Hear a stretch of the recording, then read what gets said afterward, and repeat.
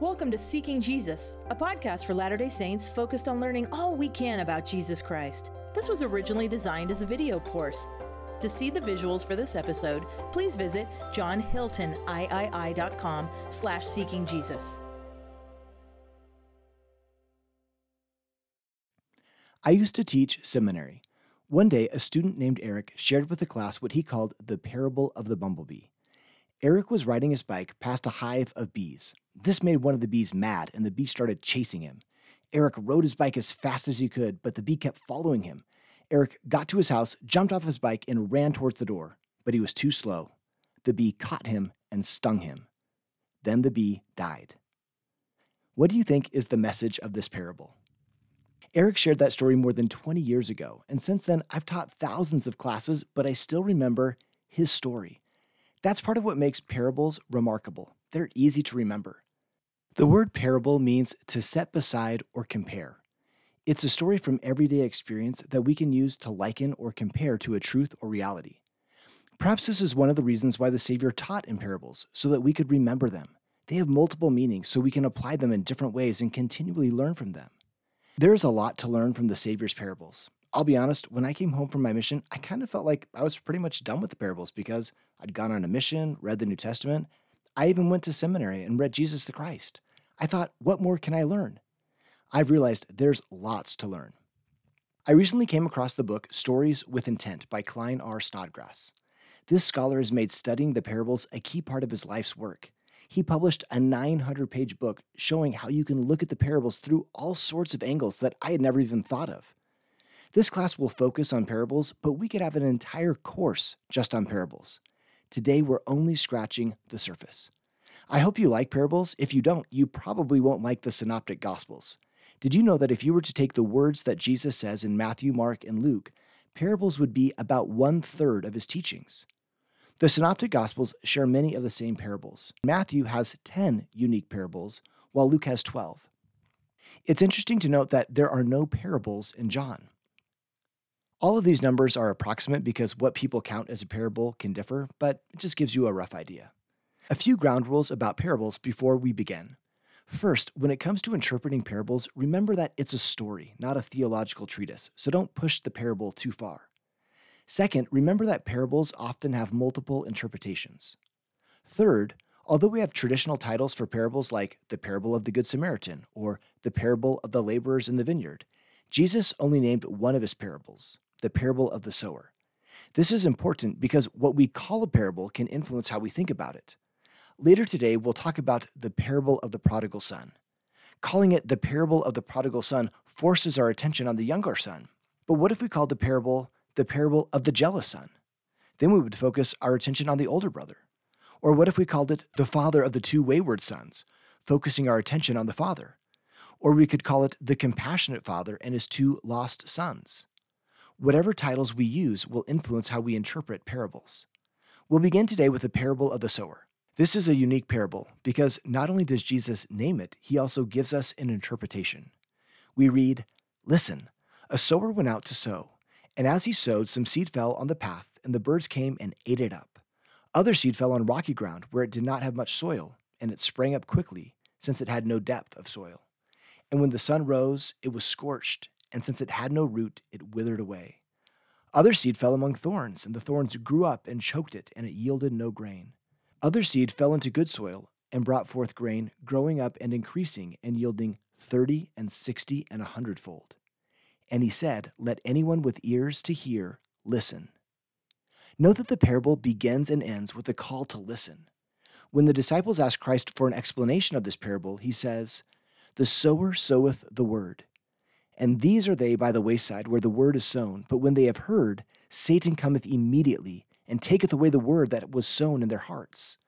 These are they likewise which are sown on stony ground, who, when they have heard the word, immediately receive it with gladness, and have no root in themselves, and so endure but for a time. Afterward, when affliction or persecution ariseth for the word's sake, immediately they are offended. And these are they which are sown among thorns, such as hear the word, and the cares of this world, and the deceitfulness of riches, and the lusts of other things entering in, choke the word, and it becometh unfruitful.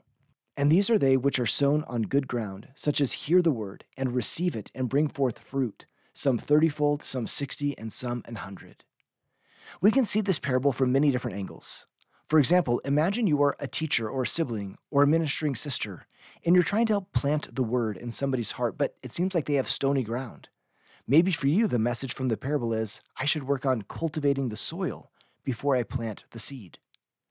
Another way we could read the parable is to think about ourselves as the different types of soil. I could ask myself, how's my soil doing? Am I part of the people that never really understand the word? Am I on the wayside? Or perhaps there are some parts of me that are good soil, but other sections are a little rocky. Where do I need to more fully cultivate my soil? Notice too that all the groups hear the word, but the unique thing about the good ground is they not only hear the word, they receive it and then do something with it. They produce fruit. What is meant by the word in this parable? It says, the sower soweth the word. One possible meaning is that it represents the teachings of Jesus or the gospel. Another possibility is that it refers to the Savior himself. The Greek word translated as word in this parable is the same one used in John chapter 1. In the beginning was the Word, and the Word was made flesh and dwelt among us. In the Book of Mormon, Alma gives a sermon where he discusses the word and seeds, like we see in the parable of the sower. He says, we will compare the word unto a seed. Note that Alma doesn't say faith is like a seed. He says he will compare the word to a seed. He also says, nourish the word. Alma seems to have something specific in mind when he says the word. At the end of this discourse to the Zoramites, Alma says, begin to believe in the Son of God, that he will come to redeem his people, and that he shall suffer and die to atone for their sins, and that he shall rise again from the dead, which shall bring to pass the resurrection. I desire that ye shall plant this word in your hearts. So the word that Alma was talking about is Jesus Christ and his atoning sacrifice. That's what he wants us to plant. As we ponder this parable, there are lots of applications we could ask ourselves. What could I do today to hear the word, to receive the word, or the Savior's atoning sacrifice, to do something with the word? For example, could we find opportunities, perhaps while getting ready in the morning or while waiting in line, to hear more of the Savior's words? Are there ways we could more fully receive Christ's atoning sacrifice and act on it? Let's turn to the parables in Luke chapter 15. As with all parables, knowing the context is important. We read, now all the tax collectors and sinners were coming near to listen to him. And the Pharisees and the scribes were grumbling and saying, this man welcomes sinners and eats with them. So the context of the three parables in Luke 15 is that the Pharisees are judging Jesus for eating with sinners. Before we judge the Pharisees for judging, let's remember that there's some rationale for their approach. Proverbs 4:14 says, enter not into the path of the wicked, and go not in the way of evil men. If we think back to fence laws, if a core law is don't follow the path of the wicked, maybe I want to build a fence of don't hang out with the wicked to protect myself. Because if I start hanging out with the wicked, maybe I'll become the wicked. So there could be some good reasons for what the Pharisees are saying, but they're missing the mark. Jesus shows this in three parables. The first is the parable of the lost sheep, which, if you remember, involves the 99 sheep and the missing one. So there's a total of 100 sheep. Then the parable of the lost coin and the parable of the prodigal son. In the parable of the lost sheep, we read, and he spake this parable unto them, saying, what man of you, having 100 sheep, if he lose one of them, doth not leave the 99 in the wilderness, and go after that which is lost, until he find it? And when he hath found it, he layeth it on his shoulders, rejoicing. We can learn several great lessons from this parable. I want to highlight two. The first is, how do you even notice if you're missing one sheep? If you're a shepherd and you've got your 100 sheep grazing, can you visually tell the difference between 100 sheep and 99? I think that'd be really hard. So for me, this parable shows the importance of figuring out who's missing, and that takes effort. If you're a ministering brother, a Sunday school teacher, a secretary in an organization, or serving in pretty much any calling, do you and I notice when someone isn't there? It's hard to be the good shepherd and seek after the sheep if we don't even know somebody is missing. Consider these words from Elder Clayton M. Christensen. He said, in every sacrament meeting, our clerks count the number of sheep who return to the fold. They store this number in a safe place for the quarterly report, and then we go home. If we conformed our ways to God's ways, we would list the names of the individual members who could have returned to the fold on that Sunday, but didn't come. Then we'd go find them. In a district in France, at the end of Sunday meetings, the branch councils and missionaries together named the members and investigators who could have been there but didn't come. They each took an assignment to contact one of those individuals that same day with this message: "We sure missed you today. Are you okay? It's not the same for us when you can't come. Can I help? Can you come next Sunday?" Within 2 years, sacrament meeting attendance in this district increased from 540 to 725 in a region where convert baptisms are infrequent. Elder Christensen concludes, "We should be careful not to offend members who deliberately do not want to attend, but helping each member who only occasionally returns to the fold on Sunday to feel needed and feel our love is a simple practice that every ward and branch can begin. Many less active members got that way because they didn't return to the fold one Sunday and nobody seemed to notice." How could you and I apply this aspect of the parable of the lost sheep? A related lesson from this parable concerns the effort we make to reach out to others. I'm guessing the shepherd in this parable made a significant effort to rescue the lost sheep. Do you and I do the same? I love what Elder Mervyn B. Arnold described. He said, "Brother Jose de Sosa Marquez was the type of leader who truly understood the principle taught by the Savior. And if any of you be strong in spirit, let him take with him that is weak, that he may be edified in all meekness, that he may become strong also." As a member of the branch presidency in Fortaleza, Brazil, Brother Marques, with the other priesthood leaders, developed a plan to reactivate those who were less active in his branch. One of those who was less active was a young man by the name of Fernando Araújo. Recently, I spoke to Fernando, and he told me of his experience. "I became involved in surfing competitions on Sunday mornings and stopped going to my church meetings. One Sunday morning, Brother Marques knocked on my door and asked my non-member mother if he could talk to me. When she told him I was sleeping, he asked permission to wake me. He said to me, 'Fernando, you are late for church.' Not listening to my excuses, he took me to church. The next Sunday, the same thing happened, so on the third Sunday, I decided to leave early to avoid him. As I opened the gate, I found him sitting on his car, reading the scriptures. When he saw me, he said, 'Good, you are up early. Today we will go and find another young man.' I appealed to my agency, but he said, 'We can talk about that later.' After 8 Sundays, I could not get rid of him, so I decided to sleep at a friend's house. I was at the beach the next morning when I saw a man dressed in a suit and tie walking towards me. When I saw that it was Brother Marques, I ran into the water. All of a sudden, I felt someone's hand on my shoulder. It was Brother Marques in water up to his chest. He took me by the hand and said, 'You are late. Let's go.' When I argued that I didn't have any clothes to wear, he replied, 'They are in the car.'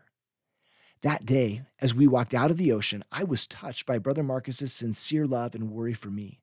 He truly understood the Savior's words, 'I will seek that which was lost and bring again that which was driven away, and will bind up that which was broken and will strengthen that which was sick.' The boy who was playing hooky went on to serve in many church callings and helped build God's kingdom because someone went the extra mile to reach out to him. I get the feeling that if Brother Marques had just texted the boy and said, 'Hey, I missed you at church,' it wouldn't have been enough. Obviously, we need to be careful and sensitive in our outreach to others. Sometimes we do need to go the extra mile, and sometimes we need to give a person some space. The Holy Ghost will help us know what to do in each individual situation. Versions of this parable are in both Matthew and Luke, and the endings are slightly different in each. In Matthew, Jesus says, "Even so, it is not the will of your Father which is in heaven that one of these little ones should perish." I think this is so important. Maybe you're trying to reach out to someone and they're ghosting you, or you just feel like your efforts aren't being successful. Remember Jesus saying to you, "Heavenly Father, and I don't want any one of these little ones to perish. Thank you for your efforts to help them." And then you continue to minister and never give up. The ending in Luke is a little different. At the end of the parable, Jesus says, "I say unto you that likewise joy shall be in heaven over one sinner that repenteth, more than over 99 just persons which need no repentance." Now, I don't know if you've ever read this parable and kind of felt disappointed, like, I'm one of the 99 sheep. Doesn't heaven rejoice over me? Should I go sin so there's some rejoicing? Or we read about the parable with the woman who loses one of her 10 pieces of silver, searches diligently, and then rejoices when she finds the lost coin. At the end of this parable, Jesus says, "There is joy in the presence of the angels of God over one sinner that repenteth."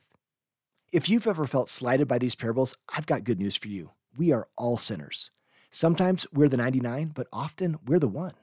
We all stray from God, and there is a lot of joy in heaven over you and me, so we don't need to worry that heaven isn't rejoicing over us. If I do have the attitude of, I'm the best sheep ever, then there's a parable in this chapter especially for me. It's commonly called the parable of the prodigal son, and it's the longest of all the Savior's parables. Christ says, "A certain man had 2 sons, and the younger of them said to his father, 'Father, give me the portion of goods that falleth to me.' And he divided unto them his living. And not many days after, the younger son gathered all together and took his journey into a far country, and there wasted his substance with riotous living." Did you notice how the younger son gathered all together? Most college students leave stuff at home because they know they're coming back. This younger son apparently is planning on a one-way trip. Jesus continues, "And when he had spent all, there arose a mighty famine in that land, and he began to be in want. And he went and joined himself to a citizen of that country, and he sent him into his fields to feed swine. And he would fain have filled his belly with the husks that the swine did eat, and no man gave unto him." Because pigs were unclean animals, feeding swine would have been one of the lowest professions a person could possibly have. This son is at rock bottom. But he came to himself. He returned to his father, and as he did so, when he was yet a great way off, his father saw him and had compassion and ran and fell on his neck and kissed him. Notice that the father saw his returning son while the son was still off in the distance. Do you think the father was looking for him? Also note the detail that the father ran to his son, even though in that culture it was not considered appropriate for older men to run. The father welcomes his son, gives him new clothes, and kills the fatted calf so that they can have a great party. The older son, who's been working in the field, comes back to the house and hears the music and dancing.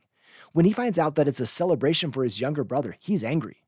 Let's examine the conversation between the father and the older brother. Remember, Jesus begins the parable with, "A certain man had 2 sons." In verse 28, the older son would not go in to the party. Instead, his father came out. The older son says, "You never gave me a goat." The father says, "You are always with me." Notice how the older son frames his relationship with his brother in verse 30.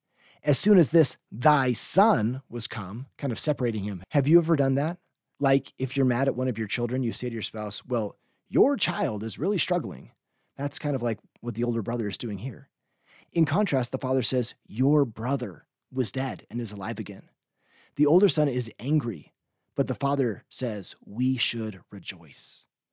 Both brothers struggle with sin. One of the challenges for the older brother is that his is less obvious. The younger brother knows he's in the wrong, but the older brother thinks he's in the right.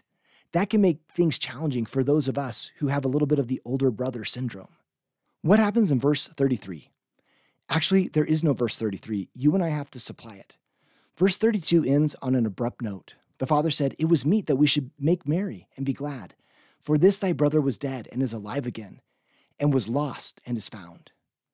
I wonder what happens next.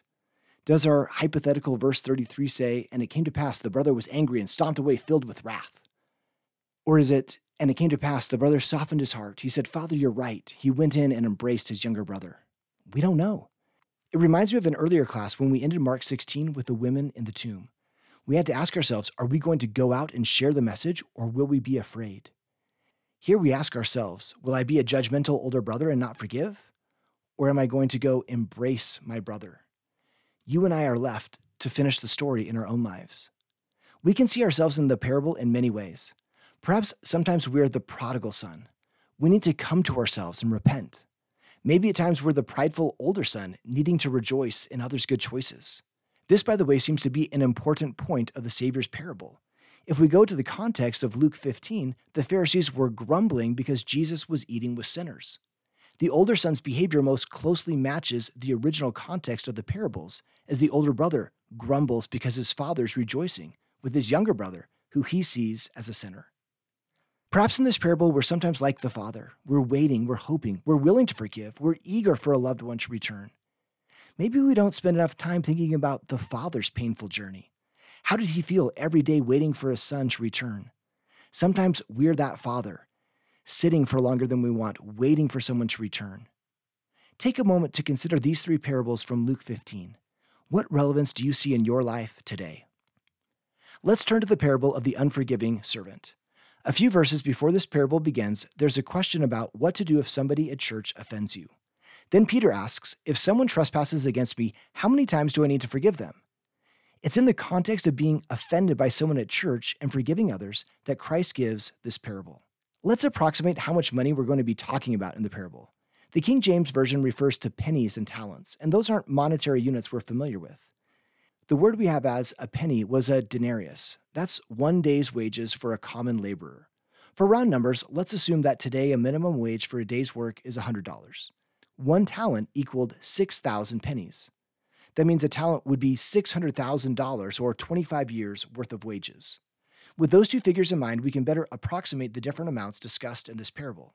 The first servant owes his master 10,000 talents. That would be 164,000 years worth of wages, or $6 billion. A second servant owes the first 100 pence, which would be 100 days' wages, about $10,000. That's still a substantial amount of money, but nothing in comparison to what the first servant owes. Jesus begins the parable saying, "When the king began to reckon, one was brought unto him which owed him 10,000 talents." If you're a first century listener, you already know this is crazy. If a story begins with, someone owed another person $6 billion, you know there's no possible way they're going to be able to repay that. But the servant fell down and said, "Lord, have patience with me, and I will pay thee all." And the master is merciful. The entire debt is forgiven. And then this first servant encounters the second servant who owes him the equivalent of $10,000 and says, "Give me what you owe me." Notice how the second servant does exactly what the first one did. He falls down at the first servant's feet and says the exact same phrase, "Have patience with me, and I will pay thee all." But the first servant doesn't forgive. He casts the second servant into prison. When the king hears about this, he says to the first servant, "O thou wicked servant, I forgave thee all that debt. Shouldst thou not have had compassion on thy fellow servant, even as I had pity on thee?" Christ concludes the parable saying, "His Lord was wroth and delivered him to the tormentors, till he should pay all that was due unto him. So likewise shall my heavenly Father do also unto you, if ye from your hearts forgive not every one his brother their trespasses." The message of this parable is obvious. We must forgive. A key to driving this parable into our hearts is to ask ourselves, if I were really forgiven $6 billion, would I forgive someone else 10,000? Now, those numbers are so astronomical that maybe we could change it slightly. Imagine that your wealthy friend gives you a Tesla. You're so excited. As you're driving home, you find 2 candy bars in the glove compartment. When you get back to the house, your roommate or your spouse says to you, "Hey, could I have one of your 2 candy bars?" If someone had just given you a Tesla, would you be able to find it in your heart to give a candy bar to someone else? In other words, in this parable, we're the first servant. Jesus is forgiving us, in essence, $6 billion worth of sin. So can we turn around and forgive someone who owes us $10,000 worth of sin? I love how Christian leaders Timothy and Kathy Keller framed this idea. They refer to Christ on the cross saying, "Father, forgive them, for they know not what they do." And right, if you see Jesus dying on the cross for others, forgiving the people who killed him, that can be just a crushing example of forgiving love that you will never be able to live up to. But if instead you see Jesus dying on the cross for you, forgiving you, putting away your sin, that changes everything. The joy and freedom that comes from knowing that the Son of God did that for you enables you to do the same for others. We might encounter some really challenging circumstances when it's almost impossible to forgive, where it feels like another person owes us a $10 billion debt. Remember what Elder Jeffrey R. Holland taught. Jesus did not say you are not allowed to feel true pain or real sorrow from the shattering experiences you have had at the hand of another. Nor did he say in order to forgive fully, you have to re-enter a toxic relationship or return to an abusive, destructive circumstance. But notwithstanding even the most terrible offenses that might come to us, we can rise above our pain only when we put our feet onto the path of true healing. That path is the forgiving one walked by Jesus of Nazareth, who calls out to each of us, "Come, follow me."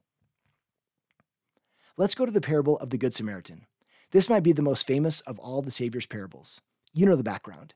In Luke 10, we read, "A scholar of religion stood up with a question to test Jesus. 'Teacher, what do I need to do to get eternal life?' Jesus answered, 'What's written in God's law? How do you interpret it?'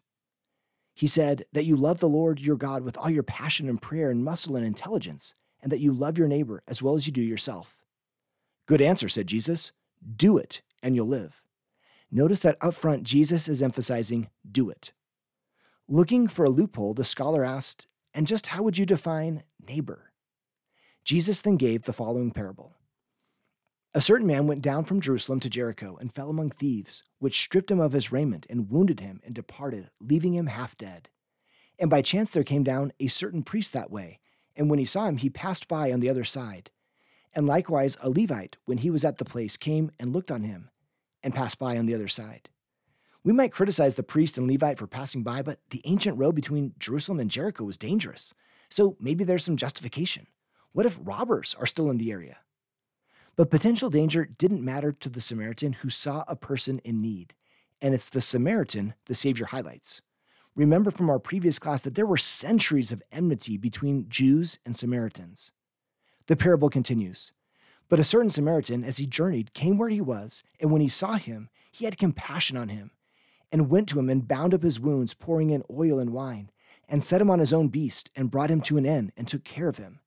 And on the morrow, when he departed, he took out 2 pence, and gave them to the host, and said unto him, Take care of him, and whatsoever thou spendest more, when I come again, I will repay thee. After recounting this parable, Christ said to the religious scholar, Which now of these 3 thinkest thou was neighbor unto him, which fell among the thieves? And he said, He that showed mercy on him.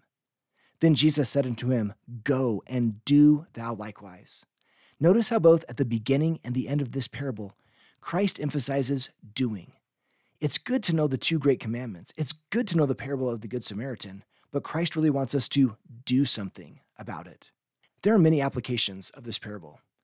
I love this commentary from Dr. Martin Luther King Jr. He said, It's possible that the priest and the Levite looked over at that man on the ground and wondered if the robbers were still around. Or it's possible that they felt the man on the ground was merely faking in order to lure them there for a quick and easy seizure. And so the first question that the priest asked, the first question that the Levite asked was, If I stop to help this man, what will happen to me? But then the Good Samaritan came by, and he reversed the question. If I do not stop to help this man, what will happen to him? That's a powerful question for us to consider. It's not very likely that we'll come across a wounded individual in the coming days or weeks, but we may find someone that we have a little bit of enmity with, that we could cheer up with a kind word or a smile. Take a moment and think, how could you apply this parable? Let's conclude with the parable of the laborers in the vineyard. The background for this parable is the story of the rich young ruler who won't leave his riches behind. After the rich man leaves, Peter says to Jesus, Lord, we have left everything and followed you. What then will we have? Jesus said to them, You will have a great reward, but many who are first will be last, and the last will be first. Then Jesus gives the parable of the laborers and concludes it by again saying that the last will be first and the first will be last.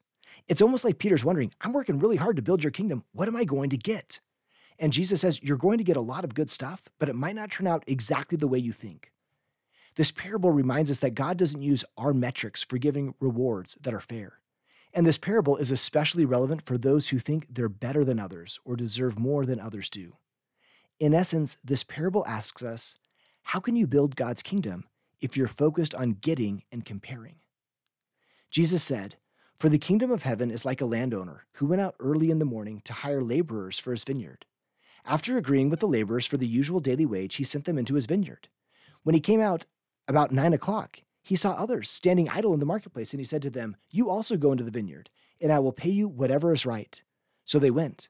When he went out again about noon, and about 3 o'clock, he did the same. And about 5 o'clock he went out, and found others standing around, and he said to them, Why are you standing here idle all day? They said to him, Because no one has hired us. He said to them, You also go into the vineyard. When evening came, the owner of the vineyard said to his manager, Call the laborers and give them their pay, beginning with the last and then going to the first. Why do you think the owner of the vineyard started paying first those who had been hired last? As we'll see, this is going to cause problems. Did he want the first workers to see the wage that was given to the last workers? Jesus continues, When those hired about 5 o'clock came, each of them received the usual daily wage. Now when the first came, they thought they would receive more, but each of them also received the usual daily wage. When they received it, they grumbled against the landowner, saying, These last worked only 1 hour, and you have made them equal to us, who have borne the burden of the day and the scorching heat. But he replied to one of them, Friend, I am doing you no wrong. Did you not agree with me for the usual daily wage? Take what belongs to you and go. I choose to give to this last the same I give to you. Am I not allowed to do what I choose with what belongs to me? Or are you envious because I am generous? We can sense the injustice felt by those who labored all day. Why should somebody who worked for just 1 hour receive the same payment they got? Of course, there's also the point, how do you feel if you're the laborer that nobody has hired? It's 4:45 p.m. You're going to have to go home and tell your family there's no food today. Wouldn't you rather be the person working all day knowing that at least you'll be able to feed your family? I recently read Hank Smith's book, Living the Parables, where he talks about a conversation he had with a friend. Hank said, what if you find out in the next life that everybody gets the celestial kingdom? No matter what, everyone gets the exact same reward. How would you feel? For the record, Hank said, I don't think this is true. I'm just asking a hypothetical question. Hank's friend said, I would be really upset. Why? Hank's friend said, because I've worked hard and sacrificed a lot to get there. Hank said, you've worked hard and sacrificed a lot, and you got the reward you were planning on. So what's wrong? Yes, but it would still bother me. Why do you think Hank's friend would still be bothered? When we put it like that, it sounds kind of harsh, but do we ever feel the same way? Perhaps there are some of us who have been laboring all day in the kingdom. We might feel frustrated if someone gets what we perceive to be too many blessings when they haven't been working very hard. Jesus doesn't want us to focus on what some of the others are getting. He wants us to focus on building his kingdom, not comparing what different laborers in the kingdom are receiving. Elder Holland highlighted one lesson from this parable, saying, we are not diminished when someone else is added upon. We are not in a race against each other to see who is the wealthiest or the most talented or the most beautiful or even the most blessed. The race we are really in is the race against sin. So be kind and be grateful that God is kind. It's a happy way to live. I started today with a parable. Let me end with what I'll call the parable of the escalator. There once was a man who wanted to walk up the down escalator. He found that if he stopped moving, he went down. If he walked at a certain pace, he could hold his place on the escalator.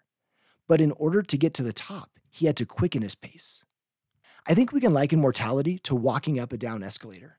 Because we live in a fallen world, we face a constant downward pull, and it takes real effort to make progress. President Henry B. Eyring said, as the forces around us increase in intensity, whatever spiritual strength was once sufficient will not be enough.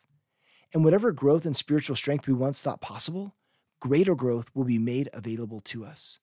Both the need for spiritual strength and the opportunity to acquire it will increase at rates which we underestimate at our peril. Yes, the downward speed of the escalator is increasing. And so, metaphorically speaking, we have to walk faster and faster, spiritually speaking, to keep up. But the good news is that today we have many more ways to invite the light of Christ into our lives than were available even just a few years ago. I hope that in this class you've seen some personal lessons from Christ's parables that could help you continue your journey up the down escalator. It might not be doing more of something, but just doing things differently. For example, how could we hear, receive, or do something with the word? Is there someone in our stewardship that we could be looking for? If someone comes back to the fold, will we rejoice with them? Am I forgiving others? How can I be like the Good Samaritan today? How can I focus less on getting my share and more on rejoicing in God's mercy? Sometime in the next 48 hours or so, you and I might be in a challenging situation. I hope so if we'll say, oh, this is just like that parable. And then we'll go and do likewise. Thank you for listening today. We hope that you'll rate this podcast and leave a review. It makes a difference. This course is more than a podcast. There are several additional elements, including readings, PowerPoints, and other learning resources. These are all freely available at johnhiltoniii.com/seekingjesus. We hope to see you there.